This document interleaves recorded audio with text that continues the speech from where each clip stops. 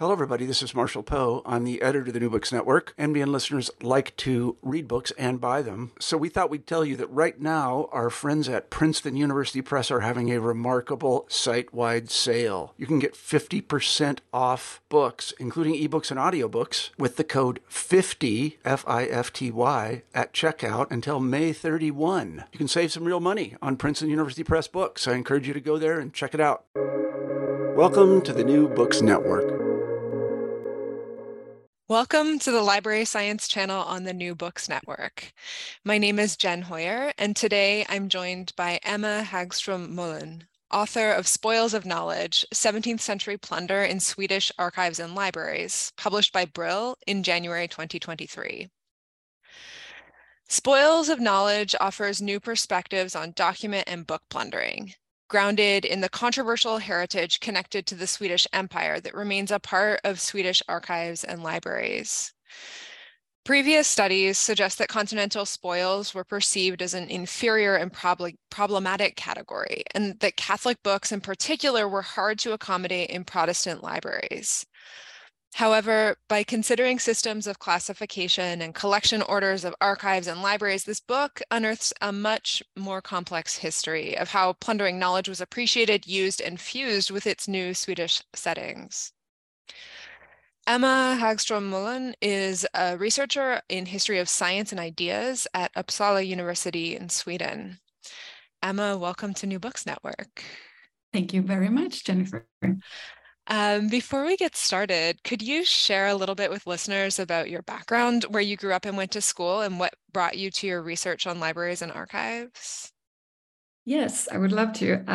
I grew up in a small industrial town in Sweden, so nothing special. It's called Katrineholm.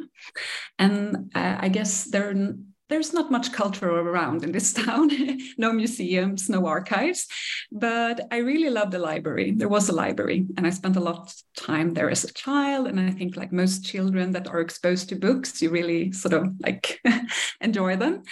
And it was not self-evident for me to go to university with my background, but I did. And I did a little bit later. I started at 22. And for some reason, I chose history as my major. I also did a BA in book history, which is a very, very small subject in Sweden. It's, very few students. And I think it was when I wrote my first bachelor thesis in history, it was about a Swedish queen. And I looked at some letters that she didn't write them, but she dictated them, and they were going to her sister. And I remember when I held this 17th century letter in my hands, and were like, wow, this is really like, I sort of got this feeling, this is history in my hands. And it sounds a bit corny, I guess, and a bit, fetishizing sources and so on. But then I sort of heard about this subject, book history, and that you actually could take it at the university, and it offered you the opportunity to look at old manuscripts, medieval manuscripts, and so on, and study them as objects. Like, it was not about reading, but about the materiality. And I felt like, I really need to take a course. And then I sort of continued. So that was sort of the beginning of it. I guess I was just very drawn to the materiality of archival documents and books. And also, like, since it affected me so much, it also gave me like a sense of how we as researchers are affected by the environments that we conduct research in, the archive, the library, and so on. So that's sort of like self-reflexive take on, it's always present in the work that I do, I guess. Yeah. Wow. That's an amazing start. I don't remember having the opportunity to take book history in my undergraduate years, and that must have been so exciting. It was. Yeah. So turning to this book, Spoils of Knowledge, I would love if you could speak a little more about how you came to this project and what your main goals were in writing it. Yes, so the book is a revision of my PhD that I finished in 2015. I defended it within the history of ideas. It's a discipline that's a bit specific to Sweden, I guess. It reminds a little bit about intellectual history in combination with history of science, I guess.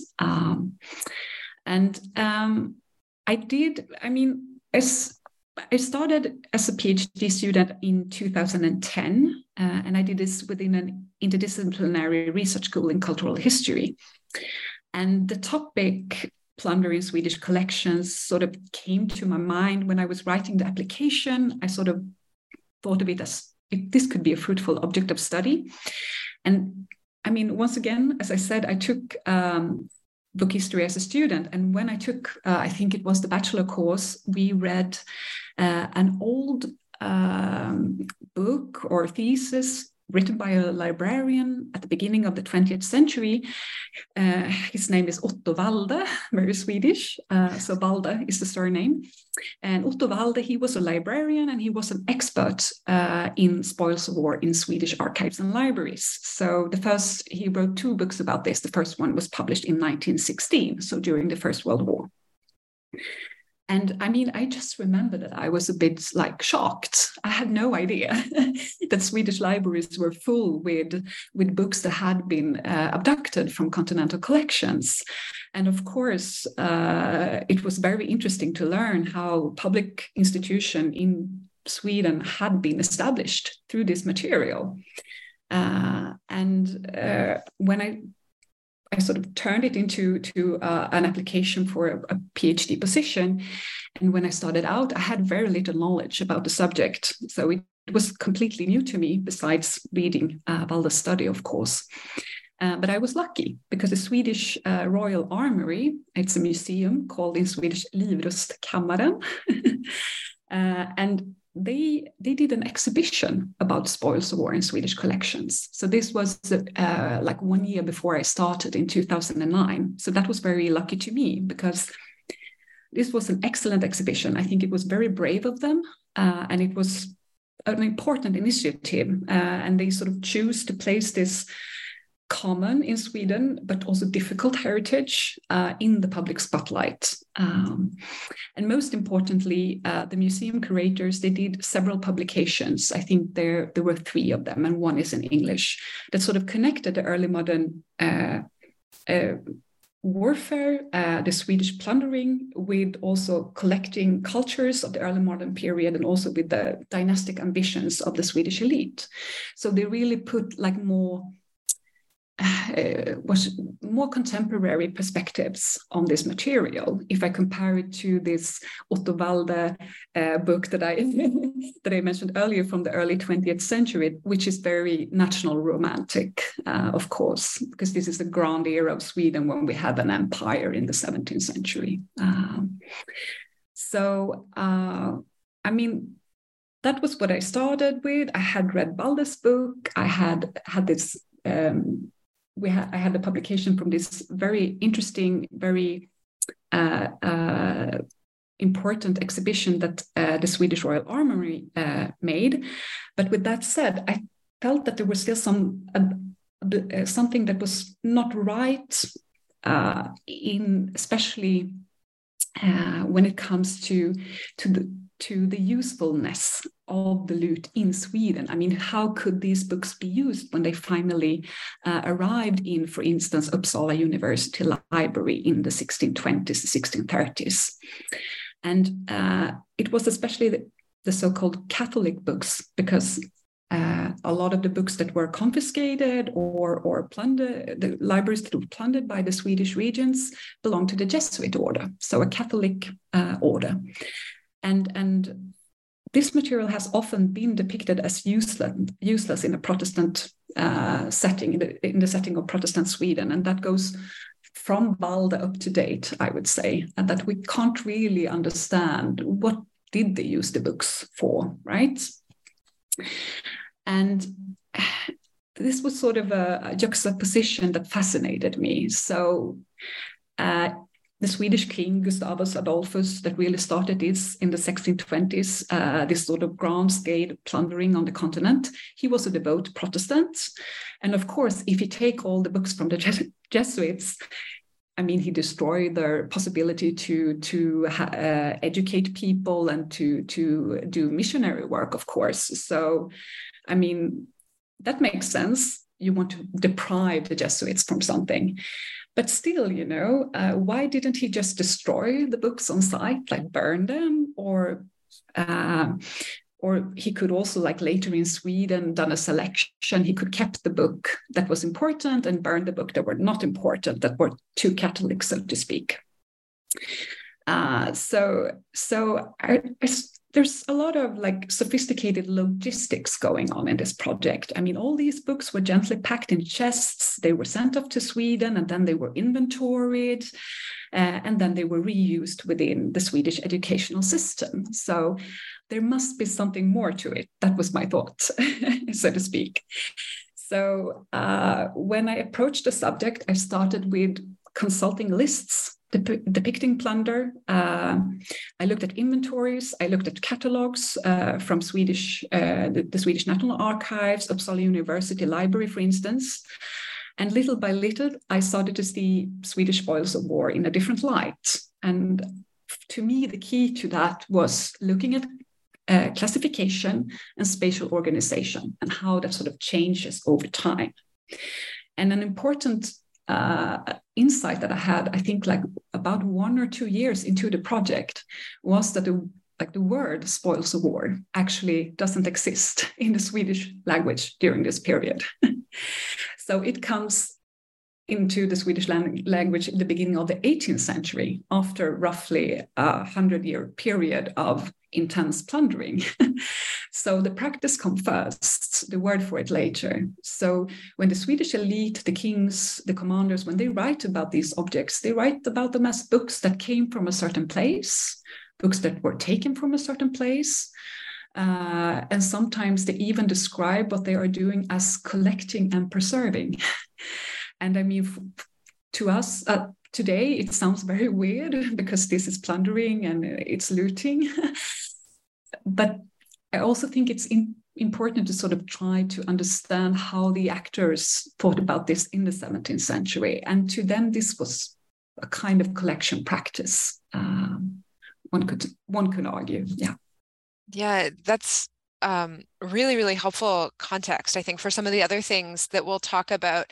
And I was wondering if we could talk a little more about these practices of looting in the 17th century that you really describe in the introduction to the book, and the changing historic meaning of these practices, or, I mean, as you said, the creation of words for these practices.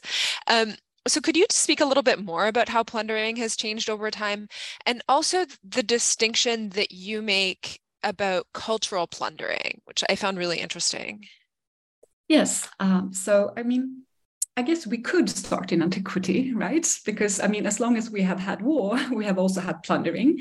And for instance, Cicero has written about the victor's right to plunder. I mean, it's something like when the battle is won, all places ceases to be sacred. So he sort of opens up for even religious institutions to be victims of plundering. So, I mean, if I were to generalize a little bit, you can say antiquity, the Middle Ages, plundering is much of an uncontrolled practice. But if we move forward to the early modern era, all of a sudden laws appear that aim to control the plundering. And this is something new. And why do the princes, the aristocrats in Europe in the early modern era try to control these practices? Well, first of all, it's important to sort of, as you said, distinct cultural plundering from other types of plundering, because plundering, of course, occurs for many different reasons. You need to support the troops during the campaigns. So that's one reason to plunder. And it was also like a way for the soldiers that were mercenaries in general during this period to earn their living. So they also had a right to plunder. But when it comes to this cultural plundering that I'm trying to sort of unpack, And with that, I mean the practice of taking entire archives, libraries, or art chambers, or even certain aristocrats, they could handpick certain valuable objects that they knew from start were in a certain collection. So sometimes it could be like very precise, these practices. This kind of practice, I think, need to be connected to this European collecting culture that we see in the early modern era. And according to this culture, regents and aristocrats, they established grand collections in order to manifest their power, knowledge, but also the dynastic ambitions, as I mentioned earlier. And of course, they didn't want to share these riches with the soldiers or with commoners. So it was very important for them to sort of try to have control over the plundering situation. And of course, they didn't always succeed with that. However, they had these articles of war that, for instance, Gustavus Adolphus, before he goes to war in 1621, he established these rules that all the soldiers have to swear an oath on to follow. And the rules say that the soldiers can't plunder before the king says so. Now it's okay. And usually with the archives and the libraries, there are quite distinct instructions, letters that are written to certain educated individuals that are parts of the campaigns that they need to secure the library, or they need to secure the archive before chaos sort of takes over and the plunderers is just going wild, right? So, I mean, it's clear that the people in power, the aristocrats, the regents, kings, queens, they really try to collect, or to maybe not to collect, but to enrich their own collections in this way. And there were also philosophers like Hugo Grotius, for instance, that wrote about this in the 1620s, that he picked up on this antique tradition from Cicero and said that, well, in a just war, the victor has the right to take plunder. So there were philosophers, there were laws that sort of legalized this practice. The early modern looting, plundering within Europe is something quite different from what we see later in history during the colonial era, for instance. So this is something different, and I'm guessing that there could be other museums in Europe that could do similar exhibitions like the one that was made in Stockholm in 2009 in Liveskammaren, because these objects exist in most collection, I would guess, because the princes really, if they had a chance, they really took the opportunity to plunder their enemy. So this is a very common practice in this period, and it's not national projects. That is also important to remember. So this is before the nation states. So the people that really gains are individuals like the kings and the aristocrats, the commanders, the high-ranked officers. They are the ones that had the authority to seize an entire collection. That's a really fascinating distinction as well, to remind ourselves that these weren't national projects at that point in time. I think there are a lot of assumptions that we bring to spoils of war and things like that. And so it's helpful to have that framework. And so your book then looks at 3 different case studies. And the first one concerns the Mitau files, a collection of parchment and papers that live today in Sweden's national archives. How does studying these documents in the way that they've been classified over time help us understand the impact of plundered documents in Sweden's history, and more directly, their impact on Sweden's national archives? It's a very good question, yeah, I must say. I think, in order for me to answer that, I think I need to say something about archival organization in general first. So, today most Western archives are arranged according to the provenance principle, right? Which means that when you bring different collections together, collections of different origin. And this is usually the case in a national archive, for instance, or in national archives. It sort of implies that you have several archives within the archive, right? And according to the provenance principle, you don't mix, but you respect the origin of each collection. But this is a practice that appeared first in the 19th century, when many nation states were centralizing archival collections. The Swedish military state of the 17th century, however, they were already doing this sort of like centralizing work in the 17th century, in the early 17th century. And this is then, of course, before the provenance principle existed. So archives then were often arranged according to the type of documents that were involved, or by subject. And in the early 17th century, the Swedish National Archives had a very particular organization. The files should be arranged after the rule of each king. So it was this sort of like genealogical organization of the archives. So each king, or later we have a queen also, had its own department or its own cabinet with files, right? And the Mittau files, they came to the National Archives in Stockholm in 1622. They had been taken from a castle, Mittau Castle, in 1621 by the Swedish king Gustavus Adolphus. And it was a collection of parchments and papers that once had belonged to the Livonian knights. So this was a knight's order. They ruled Livonia, and Livonia is then today's Estonia and Latvia in the Middle Ages, right? So this is a historical collection. I think this is important to remember. And when these spoils that the king confiscated in Mittau, when they arrived in the Swedish National Archives, there were remarkably, well, first they were inventoried, of course, but then they were actually integrated with the records of the Swedish kings. So this wouldn't happen today, right? Because today we have the provenance principle. But they were actually, or at least part of these files, were integrated with the records of the Swedish kings.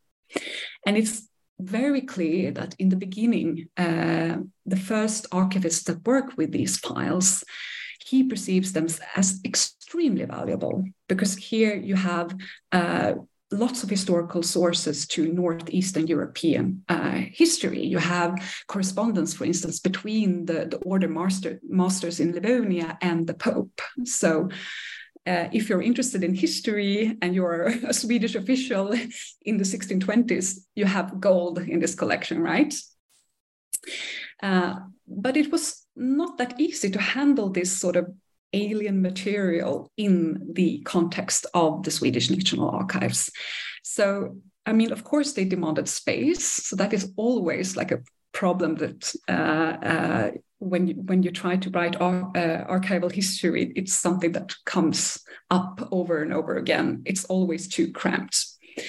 And then also, of course, also the archivists needed to read through all these files. They needed to classify them. And sometimes it seems like the origin of these files and their content did not really fit into this narrative that the archive officials were trying to create, that I mentioned earlier, that endorsed the Vasa kings. And this meant that after a few years, these records were sort of scattered throughout Trikroner Castle that housed the archives at this time. So some deeds that could be directly related to the Vasa kings, they sort of disappeared among other documents in each king's collection. So they sort of lost their provenance.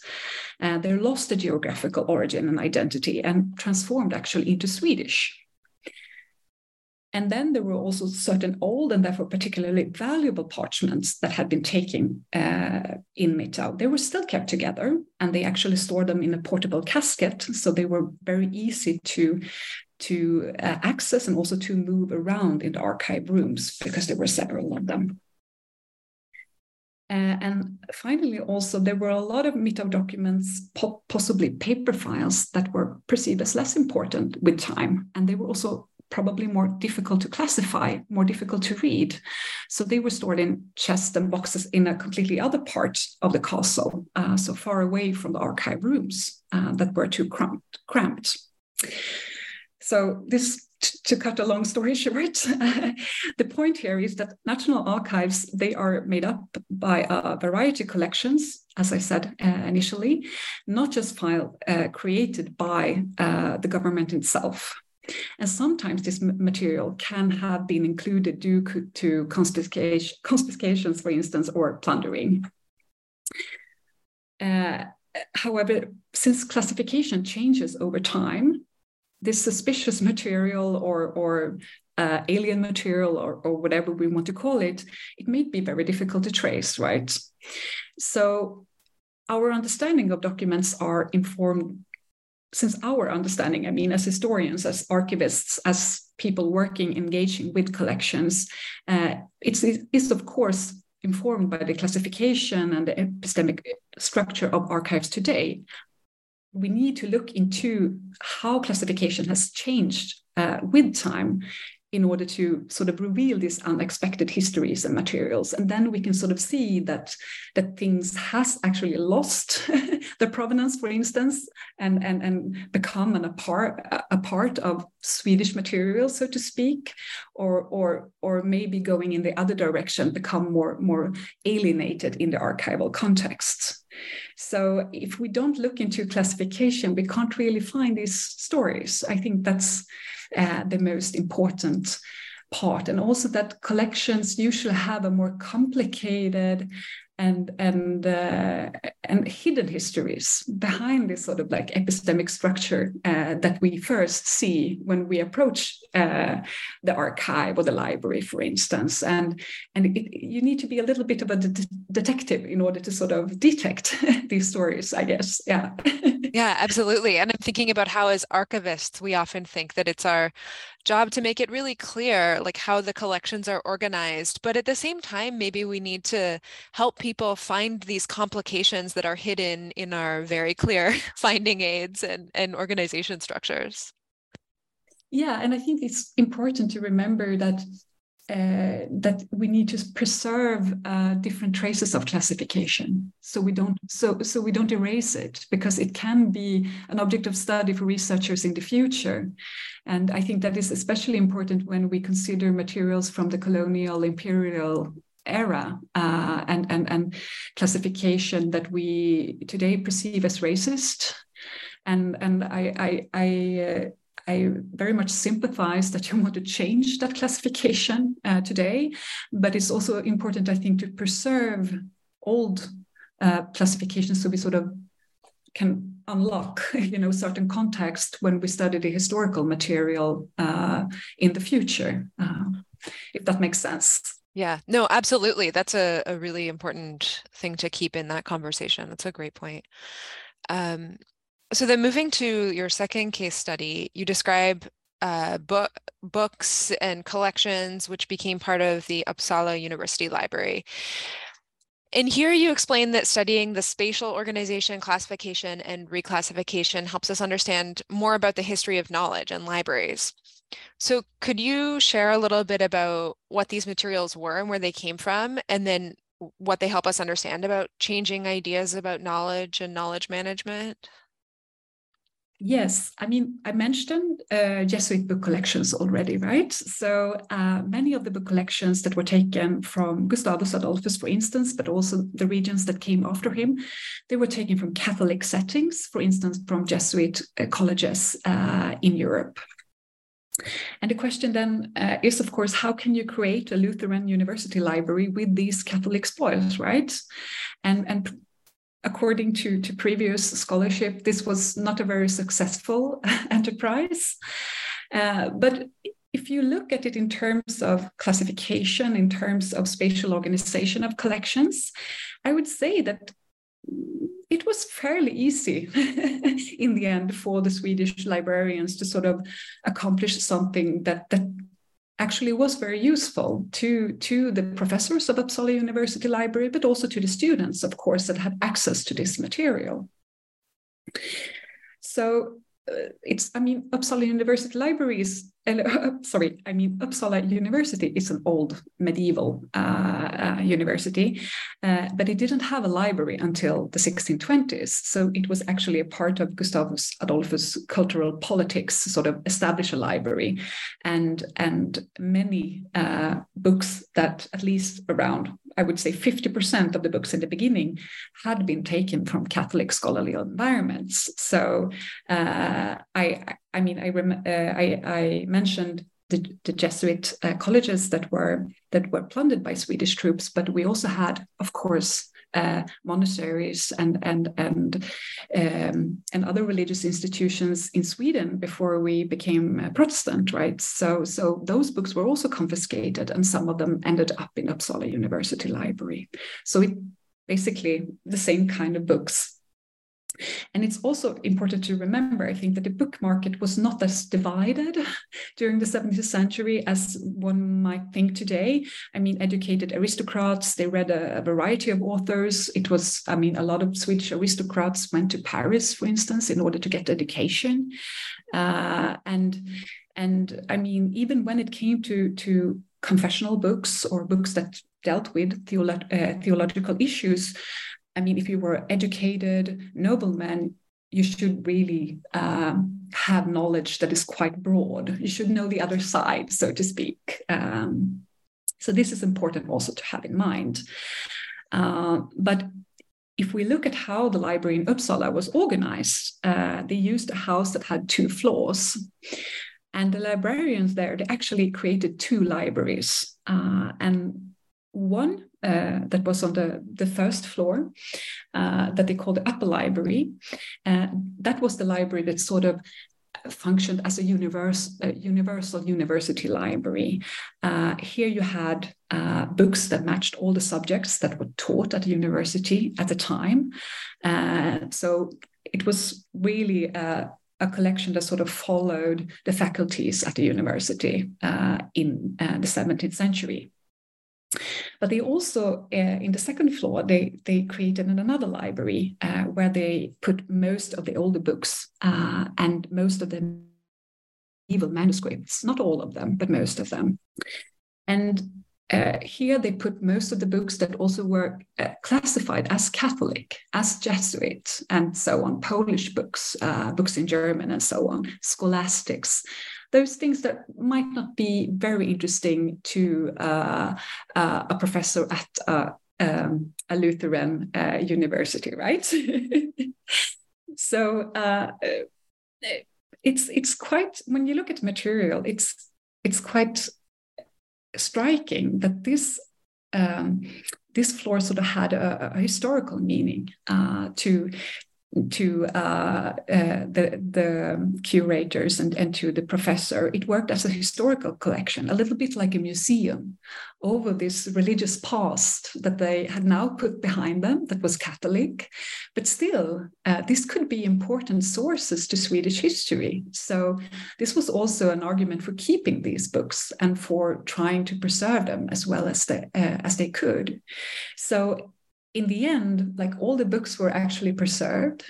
No books were burned or taken out of the collections, or there were never there were no discussion about these books being dangerous or books that were kept away from the students, for instance. These kinds of discussions doesn't exist in the 17th century. I think it becomes different later on in the 18th century. But in the 17th century, they had a library that was the universal library, and then they had a historical collection, and they both had a function in this university setting. And I found your descriptions of that house so interesting, because you really had good architectural drawings of this space that had 2 floors that were not connected internally. And when that became the place for these libraries, that environment or architectural environment created the possibility for these 2 separate libraries. That made me think a lot about how the architectural spaces that we use for libraries then shape the way we organize knowledge within them. Yes, and I mean also the first catalogs that are made up over the two libraries in the 1640s also have they are grounded in that space. So that makes it very easy to sort of follow how the books were arranged within this space, or the two floors, right? But then it becomes trickier with the catalogs that follow, because they are not anchored in a space. And I think, so, I mean, I was very lucky with the material, because I had both the drawing and then I had these two catalogs that were made in around 1640 that are really like striking gold when you have it. Yeah. An amazing opportunity for research. Wow. Yeah. But I mean, that space matters, obviously, in order to understand the collections. And I mean, there have been, I think, a few mentionings of these distinction between an upper and a lower library by scholars before, but this lower library with all the books have always been perceived as not very important, or like the books that are not used, or like not so valuable. But I can't really see that in the material that I have consulted. It was just something different. So yeah. That's really fascinating. So moving to your last case study, here you looked at the spoils collected by Carl Gustav Wrangel at Skokloster Castle.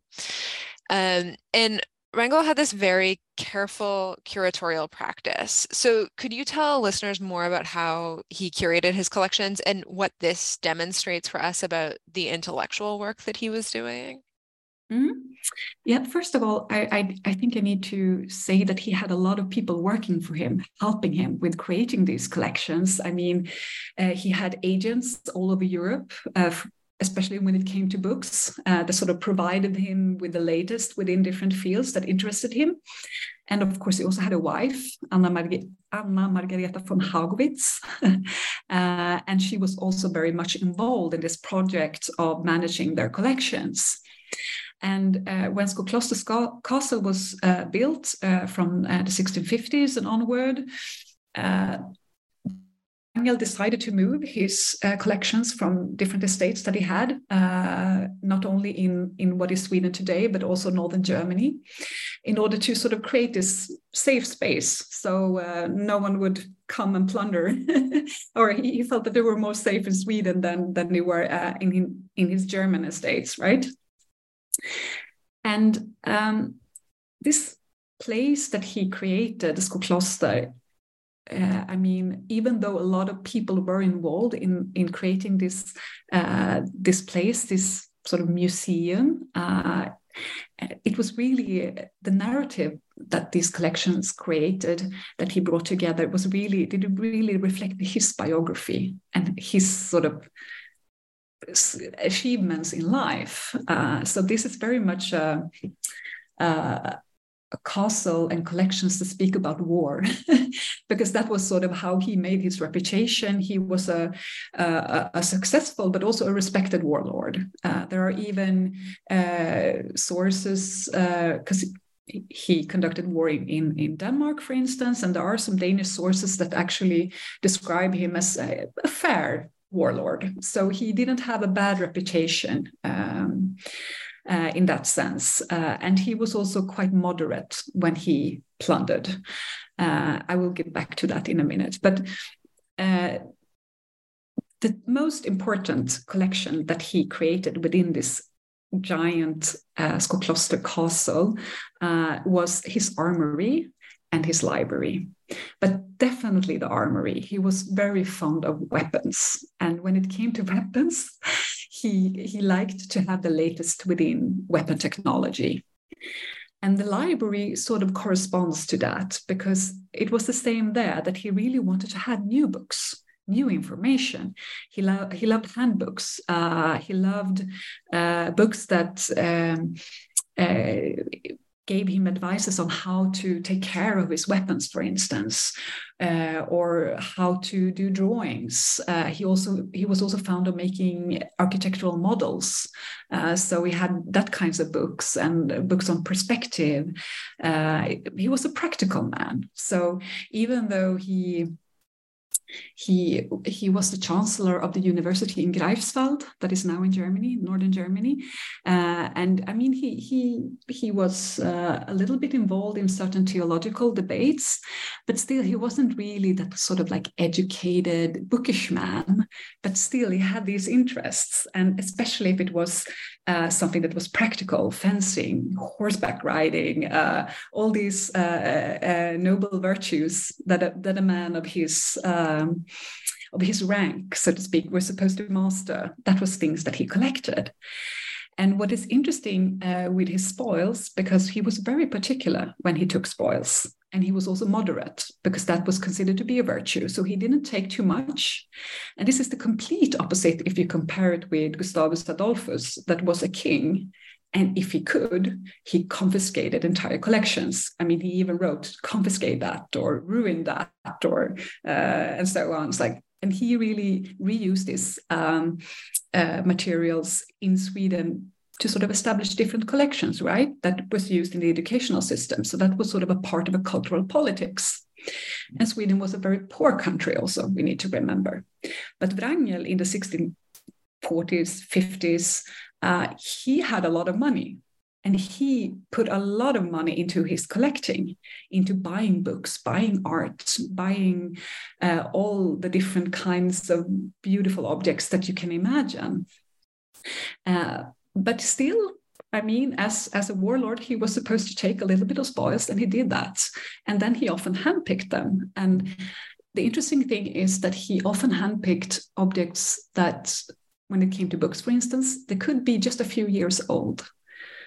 So, for instance, I have consulted a list where he, from a library catalog, has picked, I think it's around 90 books that he wants to have from his collection. The rest he let go of, but he wants these 90 books, right? And so it's quite fascinating to follow. And it's a completely different practice, as I said, if I compare it to what Gustavus Adolphus, for instance, did, right? So there are a few exceptions, though, from this, him wanting to have the latest within and everything, within information, within weapon technology and so on. And that is that he actually sometimes took objects as spoils of war that had like connection to certain noble or royal families, for instance, that sort of brought history to his collection, that had these genealogical connections. So, for instance, he takes small prayer books that often had female owners. And in the beginning of these prayer books, they sometimes write who gave the book to them. This was given to me by my father, and so on, and a little bit about their family history. So these objects are very personal, and they are linked to certain individuals. They are linked to certain family histories. And this is something that interested Wrangel, and he took as spoils. And it's striking because he never bought these kind of books. He never bought old books, only new ones. So here is like, here you can sort of see that certain things in his collections sort of became trophies. So probably more of a trophy than a book that were read in this occasion. But otherwise, I mean, this giant cabinet of curiosities that you could sort of call a Skokloster Castle is very, very carefully curated. And also when it came to the spoils, and there are not that many of them in the collections, but because the collection sort of had created this very narrative of a great warlord. War is everywhere in this collection.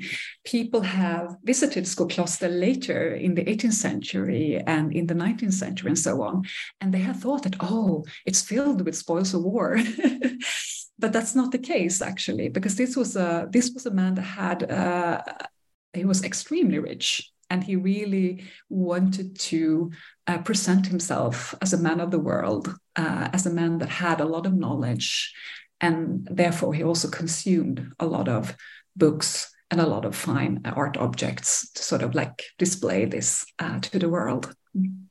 Yeah, that's such an interesting example then of how collections get used to, not just for learning, but like to build reputation and persona. Yes. And also in the, I mean, since it became a museum early on, and I mean, in the 17th century, this was a castle that was very much a museum over its creator, Carl Gustav Wrangel. But later, when we have national romanticism coming in the 19th century, this becomes a symbol for this long gone Swedish empire that we had in the 17th century. So it becomes appreciated because it speaks about the Swedish wars in the 17th century and the Swedish successes in those wars. So it's also interesting to see that space, that creation as something that sort of the meanings shifts with time. Definitely. Yeah, it's interesting. So we've been talking about 3 case studies that are located in Sweden, but I think, and we've hinted at this, that a lot of your conclusions can be applied more broadly to archival and library collections organized by colonizing nations.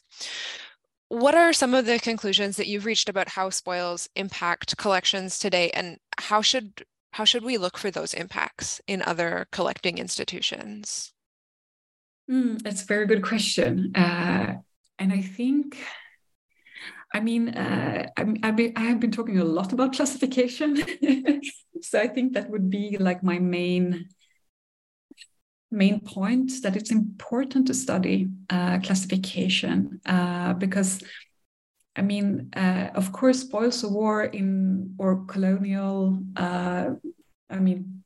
objects collected during the colonial imperial eras are often hidden behind these schemes, right, of classification. And I think this is especially true for libraries. I mean, in Sweden, we quite recently have started to notice provenance in our digital catalogs, for instance. So if I'm interested in a certain provenance, something that a provenance from the 30 Years' War, for instance, to see what is in Swedish libraries, I can't really just do a search on that, because that information hasn't really been added yet.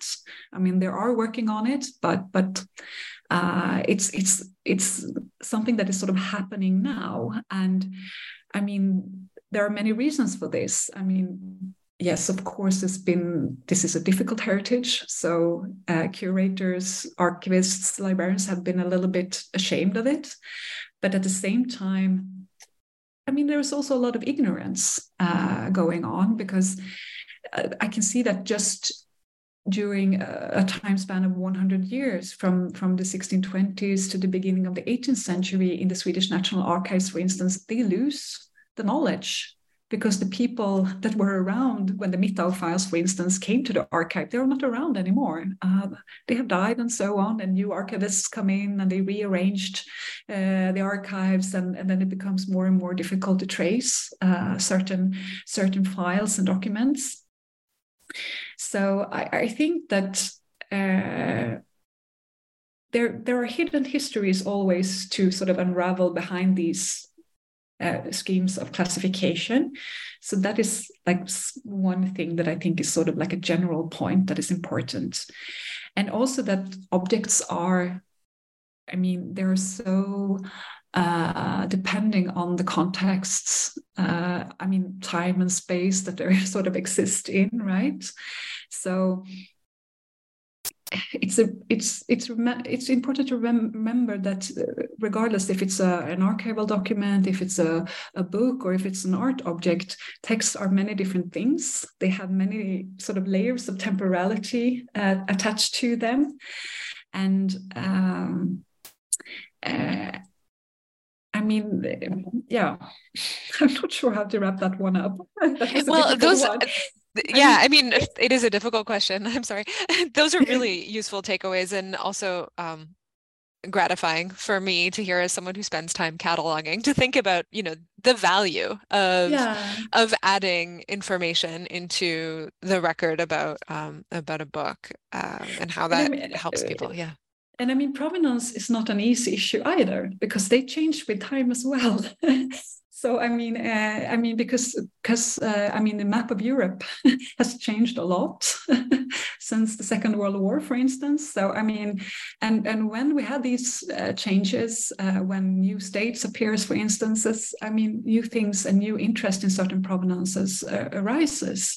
So, and I think also, like I said before, it's very important to also to sort of separate this plundering that goes on within Europe during the early modern period with what happens later in colonial context, for instance. I mean, it's like the power structure is completely different, I would say.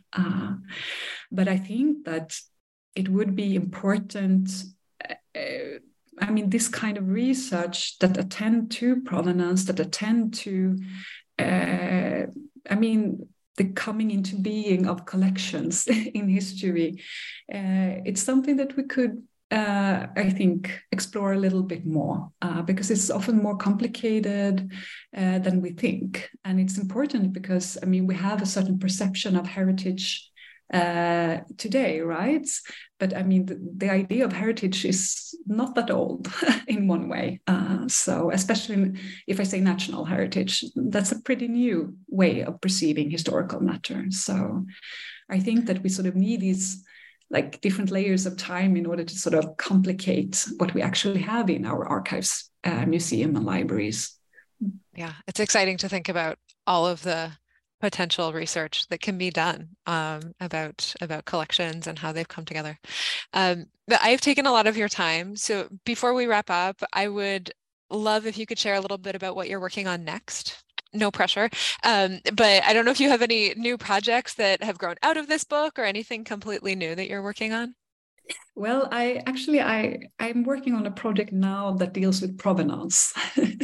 So I mean, I think when I did the book, there was so much. In order to sort of get down to the 17th century context, I had to sort of remove the 19th century from the material and sort of remove this sort of national romantic gaze on the 17th century. And that was quite difficult. And I got very annoyed with the 19th century. So I decided I need to do a project about the 19th century. And I mean, I noticed when I worked on the book that the word provenance enters Swedish by the end of the 19th century, very much due to a lot of foreign scholars coming to Sweden searching for spoils of war that arrived in Sweden during the 17th century.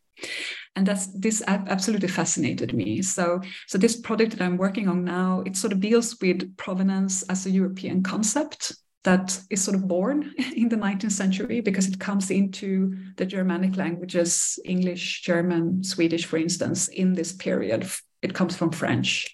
And it's, of course, Latin from the beginning. However, it didn't exist in the Germanic languages before the 19th century. So I'm interested in the concept and how this sort of is attached to provenance being an organizing principle of archives, but also research practice that emerged in 19th century Europe. And I'm then thinking about these actors that, for instance, came to Sweden, researching certain provenances. And I have recently actually published an article about this called Provenance Research. The undertitle is Book History, Historiography, and the Rise of an Epistemic Category in 19th Century Europe. So the scope is wide, but the case I actually discuss is quite, Habsburg, Austria, the little region of Moravia in connection to material in Sweden and Rome. So it's connected to the 17th century looting enterprise that the Swedish regions occupied themselves with. So this is one thing that I'm working on at the moment. I'm also trying to develop a new project that has to do with ignorance in archives and libraries, because there are so many things that you realize that these archivists and librarians are not aware of. And there are also a lot of I mean, I've noticed among these visiting scholars or these foreign researchers that comes to Sweden, they often have these fantasies of all the richness that they will find. And these fantasies are something that really nurtures their scholarly creativity. So this is something that I'm trying to sort of develop a project around. And I mean, Peter Burke recently wrote a book about ignorance, a global history. So there's a lot of interesting stuff going on in this field at the moment. And I think it's particularly interesting to explore ignorance in the settings of knowledge collections, right? Because we think of it as the opposite of knowledge. But the argument from Peter Burke and others are that ignorance and knowledge sort of work together in order to creating these epistemic hierarchies of archives and libraries, for instance. So yeah, that is something that I'm thinking about at the moment. That sounds really, really interesting. Looking forward to seeing what comes from that. Yeah, maybe in 7 years there will be another book. Sure. Yeah, absolutely. Well, thank you so much for chatting with me today. Once again, my guest today is Emma Hagström Molin, author of Spoils of Knowledge, 17th-Century Plunder in Swedish Archives and Libraries. My name is Jen Hoyer, and you are listening to the Library Science channel of New Books Network.